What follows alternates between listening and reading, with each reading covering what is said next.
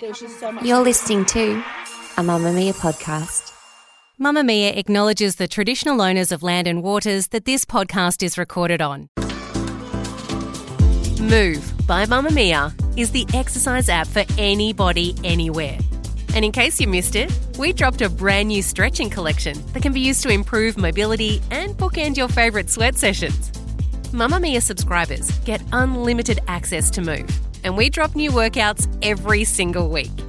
If you're on the hunt for movement that makes you feel good, head to move.mamamia.com.au and use the code MOVE10 to get $10 off a yearly subscription.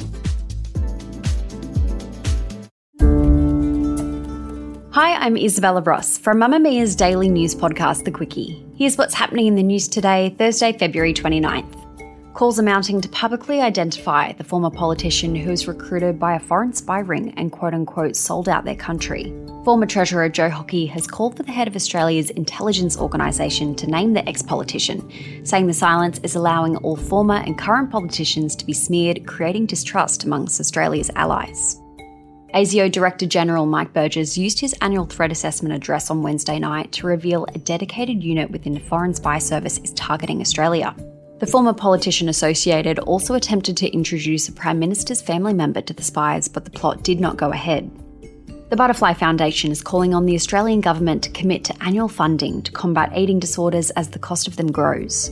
Australia is in the midst of a public health crisis as the number of people with eating disorders increases, costing the country $67 billion a year.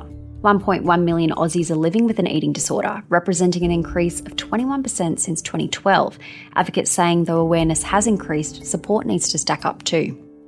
An American animal shelter is celebrating after all their pets were adopted for the first time in nearly 50 years. The kennel typically has hundreds of animals looking for homes, but this week all their dogs have managed to be adopted or returned to their very relieved owners, the shelter saying it's a true miracle.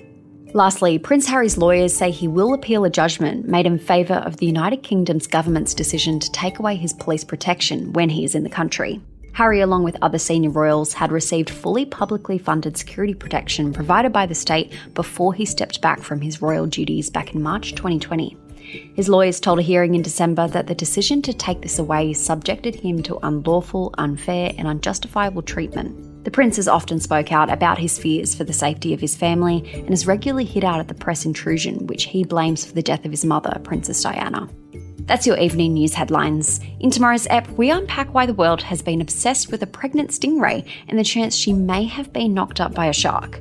Earlier this month, employees at a North Carolina aquarium and shark lab revealed their teenage stingray named Charlotte is expecting, even though she hasn't been in contact with any male stingray of any species in her time in the tank. It's a story we all can't get enough of. Check out The Quickie wherever you get your podcasts.